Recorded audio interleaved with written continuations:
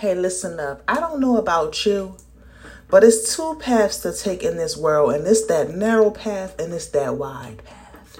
See, that wide path is a little bit more intriguing, and there's a lot more people joining you within that path, but you're not always going to do the things that's best for you in that path when it comes down to your body, mind, mental state, and health and spiritual wellness. But one thing I could tell you is another path, which is that narrow path. And it may not be as fun, but it can be fun, but it causes a lot of sacrifices.